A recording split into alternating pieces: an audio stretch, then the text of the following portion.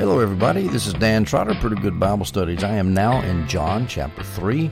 We're going to take up the story of Jesus and Nicodemus, how Jesus instructs Nicodemus on how he can become born again. Now, I did 3 teachings in a church in Atlanta covering chapter 3.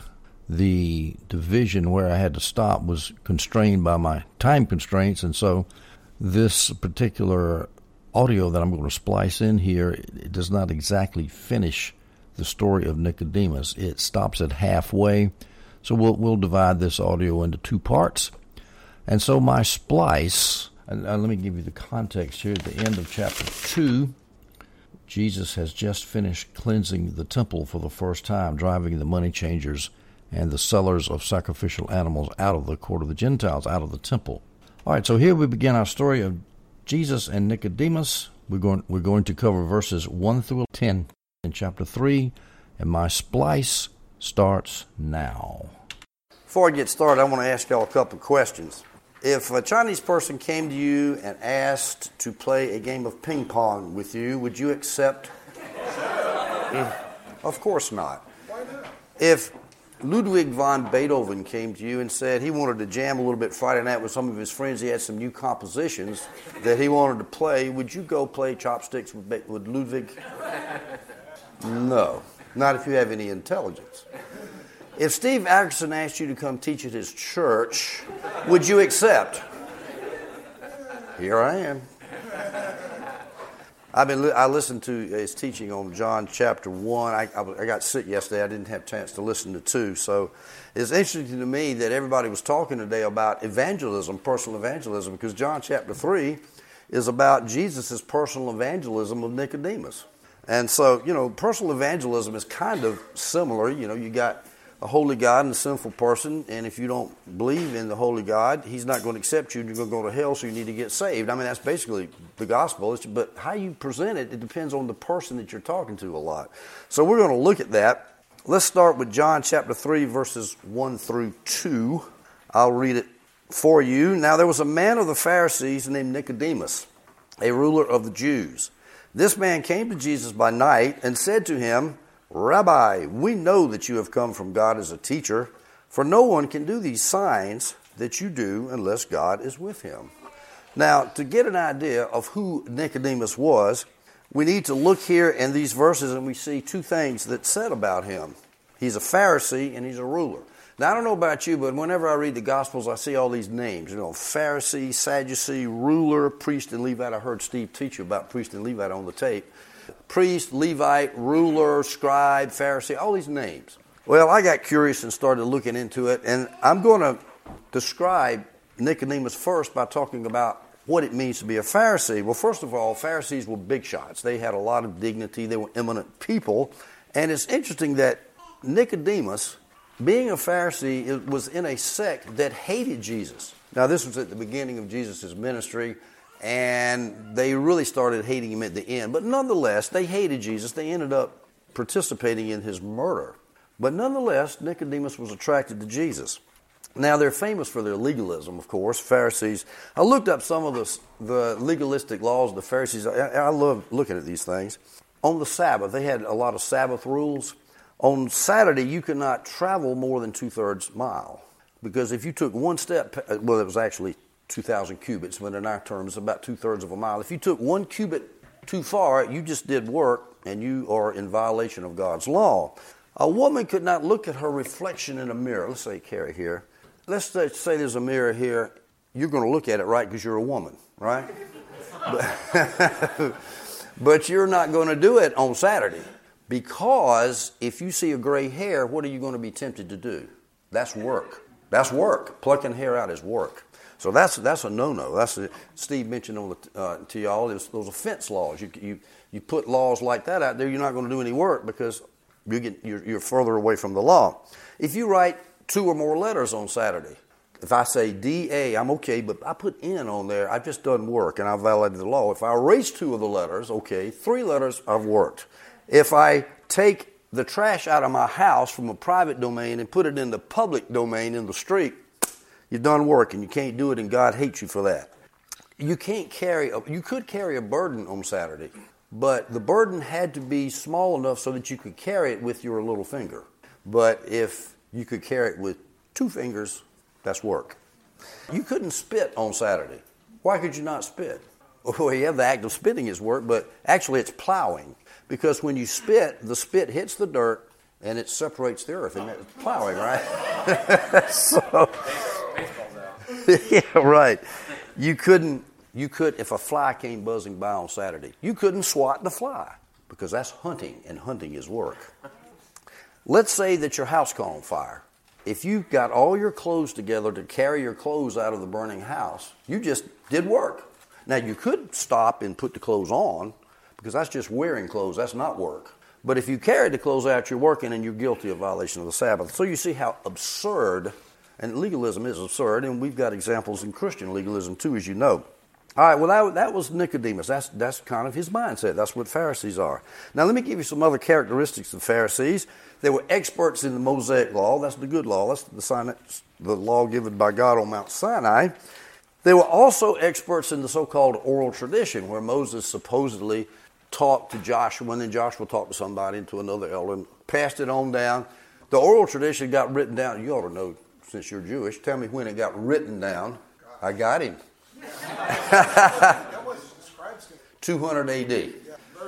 So by the time of Jesus, the oral tradition was not written down, but they had to be the keepers of the oral tradition, and those were the Pharisees. So they were big shots in both law, the man-made law and the God law, the divine law. It was a religious school of thought. There were 2 schools of thought. There were the Pharisees and the Sadducees. Now, I'm just going to, by the way, this reminds me, we'll ask you some questions, but at the end, I'm just going to do 10 verses, and at the end, I'm going to give you all a little oral quiz. Because I retired from being a college professor, and I just love that feeling when I said, we're going to have an exam next week. Knocked on my door, their presents given to me, and so, especially in China. In China they love to give gifts, especially at exam time. So, and here's the deal. If you pass the exam with, say, 70% or so, you get to have the Lord's Supper. If you don't, you have to stay back here for some remedial work. So be sure to listen carefully. All right. So, That's good either way. Yeah, good either way, right. So let's, a Pharisee or Sadducee. Which of those schools of thought believed in the resurrection of the dead? And Sadducees did not. Which accepted only the first 5 books, the Torah, the Pentateuch, the first 5 books of the Hebrew Bible, the Old Testament? Which school of thought accepted those books only? Sadducees, right. Which? That's all I've got on that. All right. Here's some cultural differences with the Sadducees, all right? Which school of thought tended to be more involved in Jewish politics? Sadducees or Pharisees? Sadducees. Which school of thought tended to favor the Romans more? Sadducees. Pharisees, they wanted to stay away from that. There were 2 kinds of Jews then. There were the Hellenistic Jews. They tended to be in Egypt, in Asia Minor, and Syria, around, scattered out, the diaspora. And then the Jews in Jerusalem tended to be Hebrew Jews. They spoke Hebrew or Aramaic, which is a form of Hebrew. Which tended to be more oriented toward the Hebrew culture? Pharisees or Sadducees? Pharisees, right? So y'all know that pretty good, all right? So, now, the Pharisees, you could say, just to summarize, they emphasize the legal righteousness over a relationship with God. And this is important to understand when Jesus comes to talk to Nicodemus, how he's going to approach his evangelism with him. They were concerned about all those legal laws. They were extremely argumentative over quibbling points of the law. Is spitting plowing or is it not? That kind of thing. And they were arrogant about their external conformity to the law. They wore the long tassels in the robe and they prayed real loud in the marketplace, and you know all that. Now, this verse that I just read says that Nicodemus was also a ruler. That word is used a lot in the New Testament. What is a ruler? Let me draw my little circles here. Let's say that one circle is Sadducees, that's a school of thought, and the other circle is ruler. A ruler was a political leader in Israel, and right here, most rulers were Sadducees, but they didn't have to be, because some of the rulers were Pharisees, and some of the rulers might not have been either one. It could have just been just somebody that wasn't affiliated with either party. And Nicodemus, we found out, I've already told you, he was a Pharisee. He was also a ruler. So Nicodemus was over here. But most rulers were Sadducees, but not Nicodemus. And how about, there's another term that we see a lot in the New Testament is scribes and Pharisees. You see that phrase, the scribes and the Pharisees, the scribes and the Pharisees. They were not the same group of people, because you had some scribes who were not Pharisees, and you had some Pharisees who were not scribes. Scribe was a profession. It wasn't a school of thought. You need a notary to write a letter, or a judge needed somebody to write down a law. And the scribes, since they wrote down the law, they tended to get involved in teaching the law and understanding the law. So they would tutor children and that kind of thing. They would handle the census for the military. So you didn't have to be a Pharisee to be a scribe, but most Pharisees were scribes and most scribes were Pharisees, all right? Now, how about a priest? Well, I don't have a circle for a priest. Well, yes, I do. Let's say that this is the Sanhedrin. You know the Sanhedrin, right? That's the ruling body in Israel. The Sanhedrin might have some priests were not in the Sanhedrin. Some priests were just priests. They worked in the temple. They had to be of the tribe of Aaron.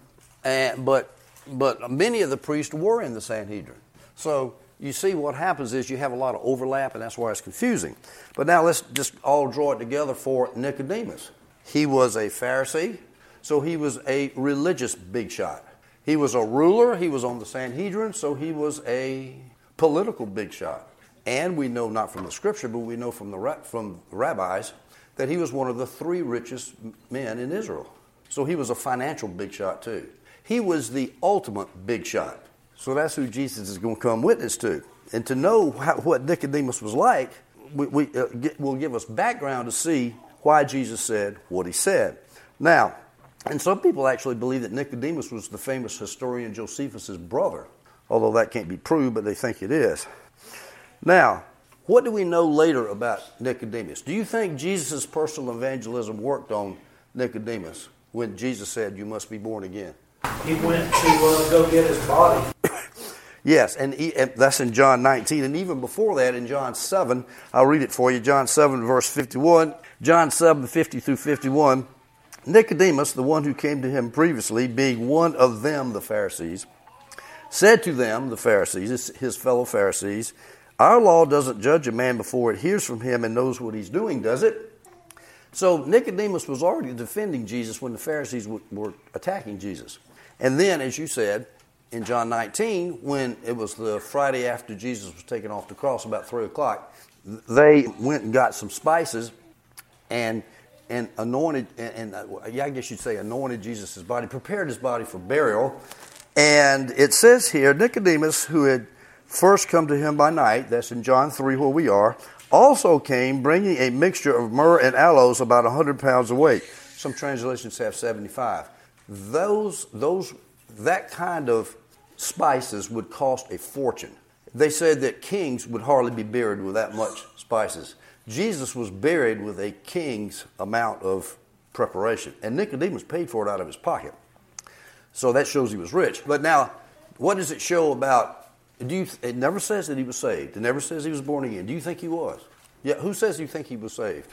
Yeah, I think he was saved too, because otherwise he wouldn't be risking his life going out there identifying with Jesus. All right. So let me ask you this question: why do you think Nicodemus came to Jesus at night? Well, of course, so nobody would see him. But why did he not want somebody to see him? And why did he not want to be associated with Jesus? Yeah, and he's got a lot to lose because, like I said, he's a religious, financial, and political big shot. And by the way, I'll get you in just a minute, Gerald. And by the way, you know, Paul the Apostle said that not many rich, there are not many wise that come, but some do. Joseph of Arimathea was rich. He paid for the tomb. And Nicodemus was rich and powerful, and he came to Jesus. Yes, yeah, Gerald. I also say he's not quite ready to risk it all because he still has questions. And so maybe later he'll be ready to risk it all. It doesn't really matter. But now he's still got a little bit of questioning too. So yeah, he hasn't been witnessed to yet by the Lord. Yeah. Okay. All right. So let me go back to, let's see, verse 2. I think it is. Rabbi, we know that you have come from God as a teacher, for no one can do these signs that you do unless God is with him. So Nicodemus didn't recognize Jesus as the Messiah. He didn't understand what that meant. He was looking for a political kingdom, as Steve pointed out to y'all earlier. And he didn't understand spiritual things, but he did understand the signs he had seen and the teaching that he'd heard. So he figured, well, this must be a special man here. So he comes up very politely and says, no one could be from God except for these signs. Now, it's interesting that the book of John, some scholars have called the first 12th chapter the book of signs, because John is extraordinarily interested in signs. In fact, if you study the commentaries, they talk about the first sign, the second sign, the third sign. The first sign was the changing of water into wine, and there were 7 signs through the first 12 books. And if we look at John 20, verse 30 through 31, and this is one of my favorite verses, now Jesus did many other signs in the presence of the disciples, which are not written in this book, but these are written, these signs that he wrote about, are written so that you may believe that Jesus is the Christ, the Son of God, and that by believing you may have life in his name. Now, the English Standard Version puts a heading up there that says, the purpose of the book,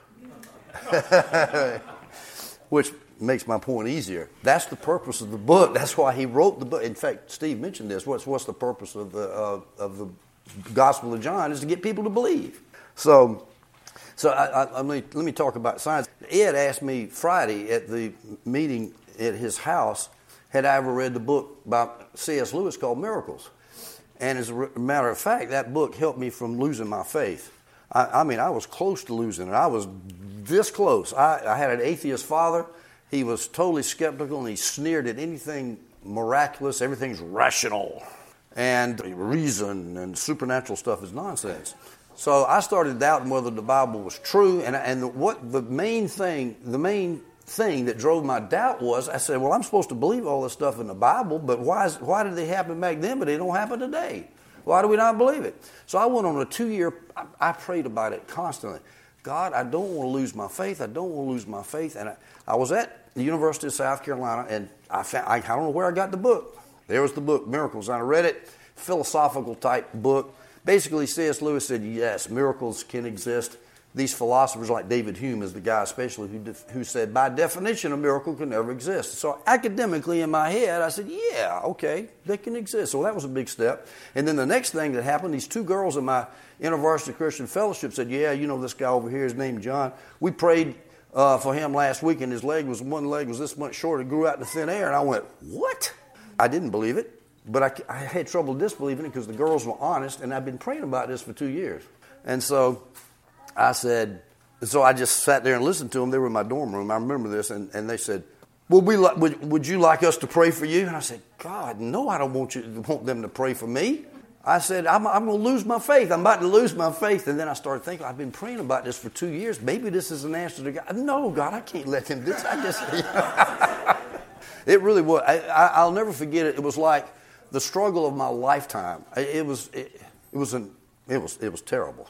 The temptation I had to tell those girls no, but I said, what a fool I am. I've been praying for 2 years. I got to go on with it. So anyway, to make a long story short, they jammed me up against the wall. We measured, my left leg was about that much shorter, and they prayed, and all of a sudden, and I wasn't praying. They said, you pray too, but I wasn't praying for the leg to go out. This is what I was praying. Oh, Jesus, please don't let me lose my faith. Please don't let me lose my faith. And right in the middle of the prayer, all of a sudden, starting at about halfway down my lower leg here, right at calf level, I feel this hot, fiery electrical oil kind of feeling, boom, barreling down my leg. And I stopped praying, and I looked, and I watched my leg grow out in thin air. And that was a sign, that was a signpost that pointed me to heaven. I've never doubted since. I haven't even come close to doubting. If the devil come up to me and say, Dan, I thought that stuff in the Bible is ridiculous, people rising from the dead, I just laugh. I just, devil, surely you're jesting. You're going to try to convince me that's not true? Miracles are a sign that point people to Jesus. And listen, it's amazing how controversial this is. All over the world, especially in China. Somebody told me one time that 2/3 of the people in China that are getting saved is because of miracles. I've listened to these people out in Xinjiang, out in the far west.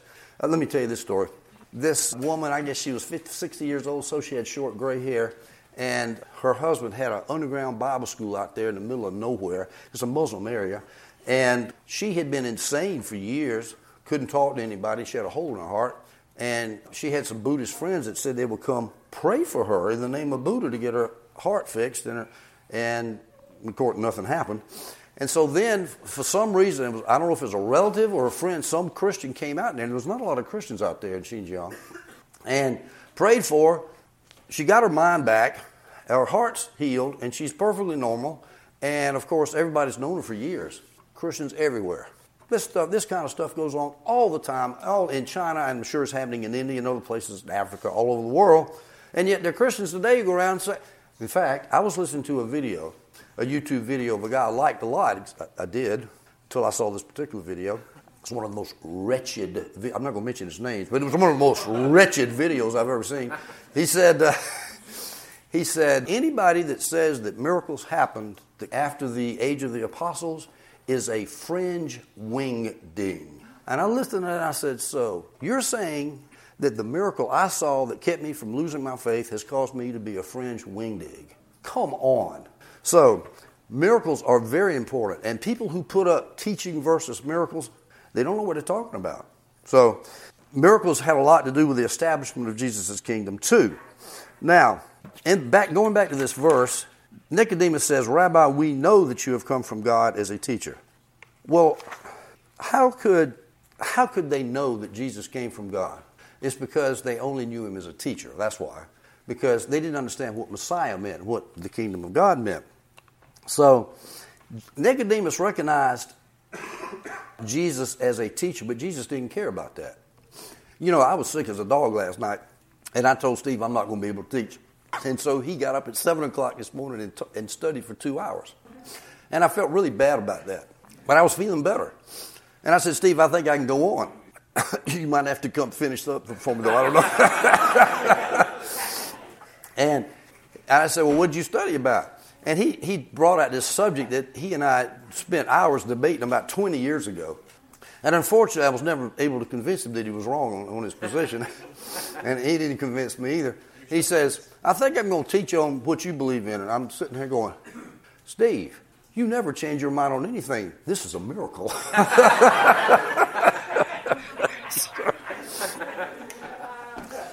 So I was really feeling good then.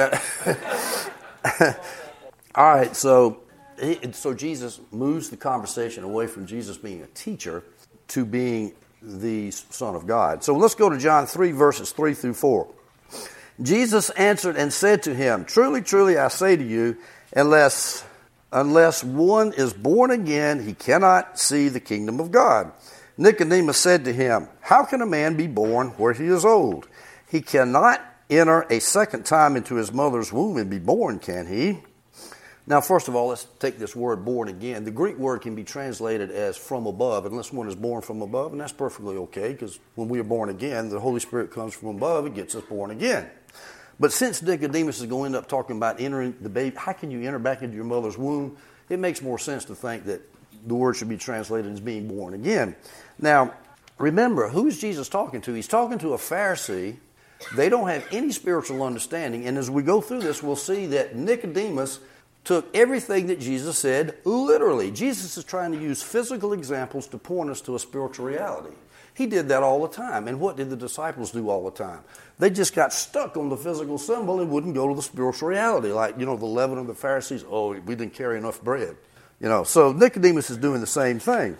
Now, Nicodemus, like every Jew, thought that he was already in the kingdom of God. He's a big shot Pharisee. He's on the Sanhedrin. What do you mean? I can't see the kingdom of God unless I'm born again. Why was it necessary for a big shot Pharisee, ruler of the Jews, rich man, why was it necessary for him to be born again? Because he was dirty, foul, filthy, and polluted, just like every human being is born of their mother in this world. That's where we all are. And the problem with big shots is they think they don't need God. And Jesus is getting ready to show, you do need God. All right. So let's go to John chapter 3, verses 5 through 8.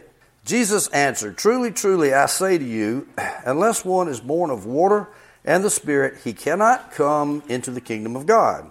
That which is born of flesh is flesh, and that which is born of the Spirit is spirit. Do not be amazed that I said to you, you must be born again. The wind blows where it wishes, and you hear the sound of it, but you do not know where it comes from and where it is going. So is everyone who is born of the Spirit. Now, born of water and the Spirit. What does that mean? Now, scholars and commentators, they'll argue on and on and on about this. There's all kinds of possible solutions to what John was talking about. I'm only going to give you two. The one that could be right and the one that probably is right, in my humble opinion. I'm not going to take a stand on this one way or the other, but not strongly. But being born of water and the Spirit, some people say that means being baptized in water and then being born in the Spirit. Water and Spirit. Because remember now, in the last chapter you had Jesus was baptized in water, remember? And then he was baptized in the Spirit. So that people say, well, John is carrying forth that same contrast, between water and the Spirit. But I don't think so. I think it's talking about the contrast between the natural and the spiritual. Because that kind of fits the context, because Nicodemus is having a hard time getting from the natural to the spiritual. And he's thinking naturally. And so I think what Jesus is saying, look, you got to be born naturally, because when your mama's water breaks, is that how you say that in the medical term? When the amniotic fluid comes? When the water breaks, that means you're being born naturally, and then you've also got to be born spiritually. So quit this idea of thinking you got to go back in your mother's womb. That's over with. That's natural. But now we've got to talk about spiritually being born again. But again, that's just my opinion. I realize people don't all agree with me on that. Now, he continues that in verse, I can't read this here, verse 6, that which is born of the flesh is flesh, and that which is born of the Spirit is spirit. So again, he's making that contrast between the natural and the spiritual. Now, the thing about the word flesh, that is a confusing word in the New Testament. I remember I gave my definition of it one time, and a guy in my church started laughing at me. It seared me. I said, that was a perfectly good definition of flesh, and he's laughing at me. Because Paul used the word, which is a natural. Well, let's first of all talk about the natural thing. What is flesh naturally? It's this pink or brown or yellow covering of our bones, right? That's the natural. And I was trying to tell my friend, well, Paul uses that to talk about ethical things, just the ethical flesh. He goes, ethical flesh? That's absurd. And he started laughing. Well, actually, the Bible uses, the New Testament uses flesh in two senses. One is the natural sense of your skin. And then Paul uses, and since you do sin with your, if you do sin with your skin, if you will, you have to, then he uses the term flesh in a metaphorical sense. And let me give you an example in 1 Corinthians 15:50. This is an example of using flesh in the natural sense. Now I say this, brethren, that flesh and blood cannot inherit the kingdom of God, nor does the perishable inherit the imperishable. He's talking about you can't walk into the kingdom of God in your natural body that you were born with before you got born again. You can't do it. And then he's just talking about flesh and blood. There's nothing evil about it. It's physical, not evil. It's natural. But then, of course, there are many scriptures showing that the flesh is used in a corrupt, negative spiritual sense. You're spiritually dead. You're controlled by your corrupt lust. For example, Galatians 5:17, for the flesh sets its desire against the spirit. You see that contrast? Flesh, spirit. And the spirit against the flesh, for these are in opposition to one another, so that you may not do the things that you please. So Jesus is making a contrast between the natural flesh and spiritual, and Paul takes it even further and talks about the corrupt, evil lust in you, which is not your essential nature. You're a new person in Christ. You're not, if you can say no to your flesh, okay? And then on the other hand, the Spirit is, you can say yes to the Spirit. But he makes that contrast. In Romans 8:5-8, for those who are according to the flesh set their minds on the things of the flesh, but those who are according to the Spirit, the things of the Spirit. Then there's lots of contrast like that.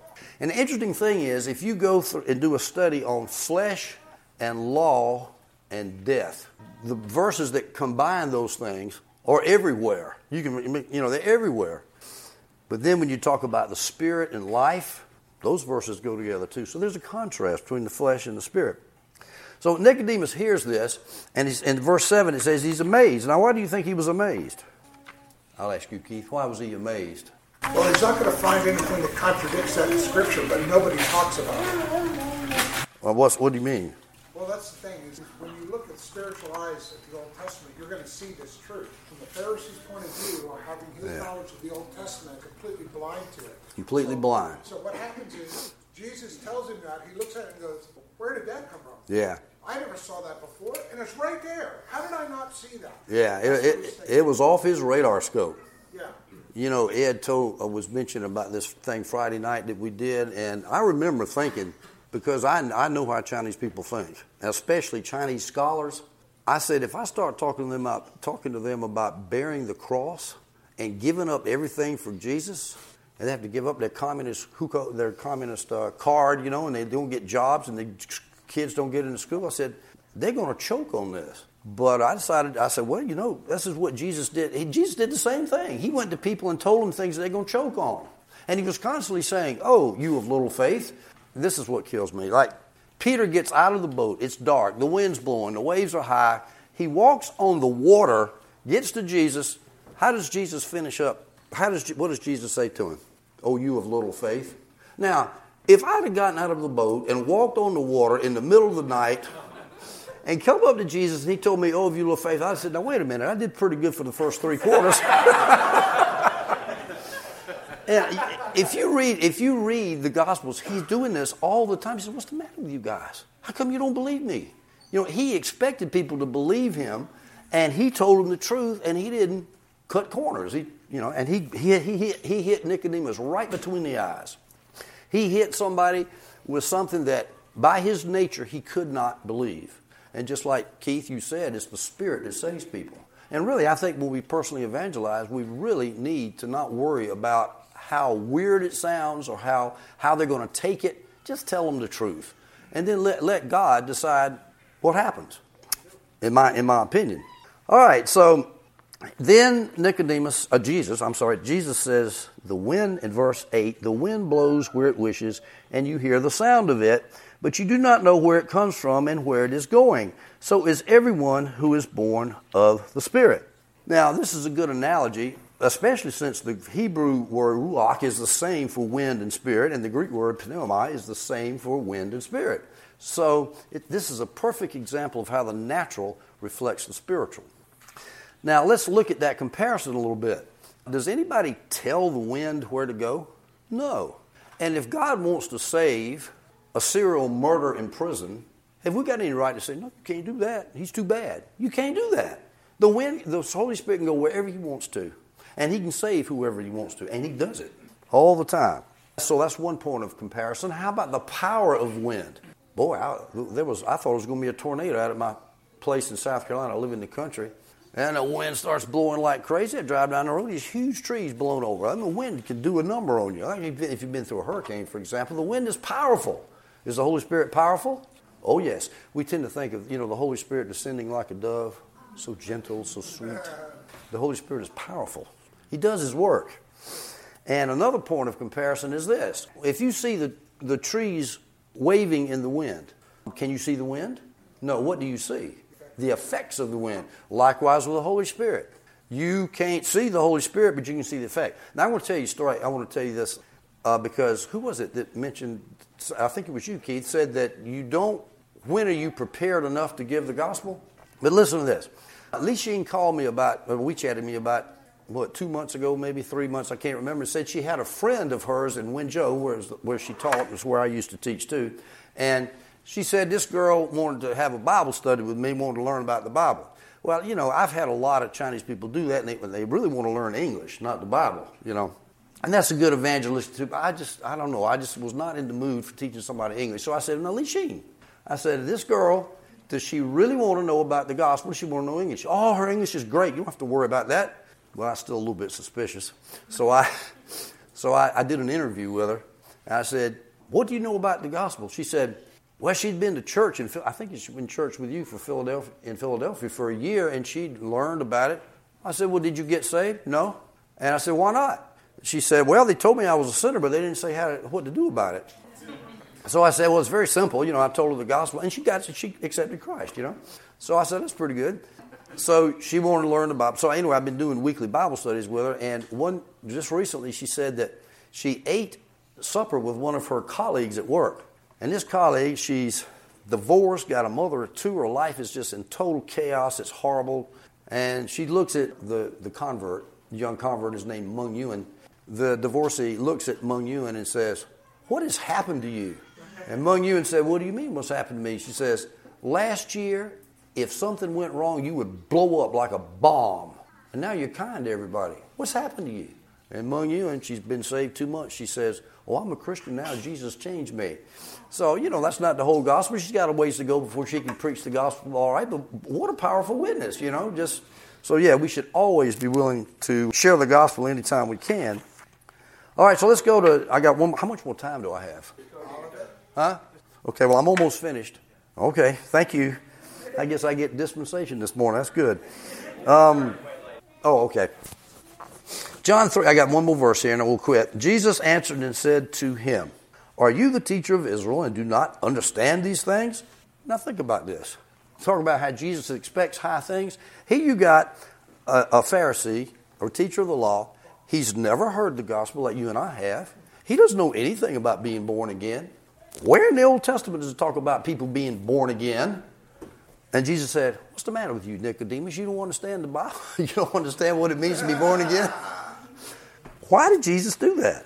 How could Jesus be so hard on Nicodemus? Let me give you a quote from John Gill, an old 19th century commentator I like to use. Said, here's a possible answer. Quote, he was not a common teacher, talking about Nicodemus. He was not a teacher of babes, nor was he a teacher in their synagogues or their divinity schools, but in their great Sanhedrin. He was a big shot in the ruling council of the Jews, and by golly, he should have known. And I thought, well, no, Mr. Gill, I don't think so. I don't think just because you're a big shot Jewish rabbi, you are going to understand all the stuff that we know because of our spiritual experience. Well, I won't take a stand on that either. Apparently, some commentators say that Nicodemus should have known. I have trouble with that, all right? But at least that shows that there's stuff in the Old Testament that somebody could have read and figured out how to get born again. And, I was growing up, I always used to wonder, how do people get saved in the Old Testament? They don't have Jesus, Yes, sir. Abraham believed by faith and was reckoned to him as righteousness. There's a lot of stuff in the Old Testament. And I'm going to read some of the things from 4 places. A circumcision of the heart is in the Old Testament. Not just the flesh, by the way, but circumcision of the heart. Let me read this quote to you from John Gill again. You could learn about a nation's being born at once by sanctification, by the grace of God signified under the metaphor of water, and by quickening persons comparable to dry bones through the wind blowing and breathing on them. That's talking about nations getting born again. I'm not sure it's talking about people getting born again. So anyway, my point is Jesus expects a lot of people. And he didn't mince his words to dumb down his evangelistic sermon to the people that were listening to him. He gave it right between the eyes. This is what you need to know, Nicodemus. And I think what he was doing was, he was saying, Nicodemus, don't be so proud. You think you're a big shot. You're not a big shot. You need to get born again. And he was trying to bring him down very politely, very lovingly. Nicodemus obviously loved Jesus. He ended up embalming him, so he loved Jesus. But Jesus was trying to say, don't let your pride get in the way of the kingdom of God. And so, what's the application? I want somebody to come up, anybody. How can we apply these 10 verses to us today? Just like my students. Here we go, Ed Cowett. So Nicodemus was a Jew. He was a Jew, and he was raised in Jew and trained to be Pharisee and stuff like that. And just because he was in those positions doesn't mean he didn't favor to God. Just like children in Christian families today, raised in a Christian home and such, just because they're in the Christian home doesn't mean they're in the kingdom of God. So, that's true. That's good application. Good. Tell the truth, let God sort it out. Yeah, good. Tell the truth. Yes, sir. Well, I thought about that verse Robert quoted about Paul said he didn't come with persuasive words of wisdom. And that says to me, when I witness to somebody, even if I give reasons for believing to a lost person, it's God that's got to do the work of conversion. That's right. In that person's life. That's right. Gerald. Just a reminder, too, of the new man that we've been saved to walk in now. Our salvation is not just a future thing, but it's a now thing. So that being born again to do this, to live this new life in Christ that's completely different than real life. Amen. That's good. Yeah. Yeah. Anybody else? Fred? It's in a different way. If I was to take these 10 verses, I would just assume there's no point in making assumptions about which person is likely to believe. Uh-huh. Whatever characteristics I do. Yeah. The application I wrote down was, don't be a Pharisee. Don't rely on your flesh rather than the Holy Spirit for anything. I don't care how rich you are. I don't care how handsome and how beautiful you are. I don't care. None of that stuff matters. It just doesn't matter. It's the Spirit. It's not the flesh. All right, how much more time we got? It's over? Well, I want to give them a test, but I don't know if they... You know that expression, saved by the bell? If you'd ring the bell, they wouldn't have to take the exam.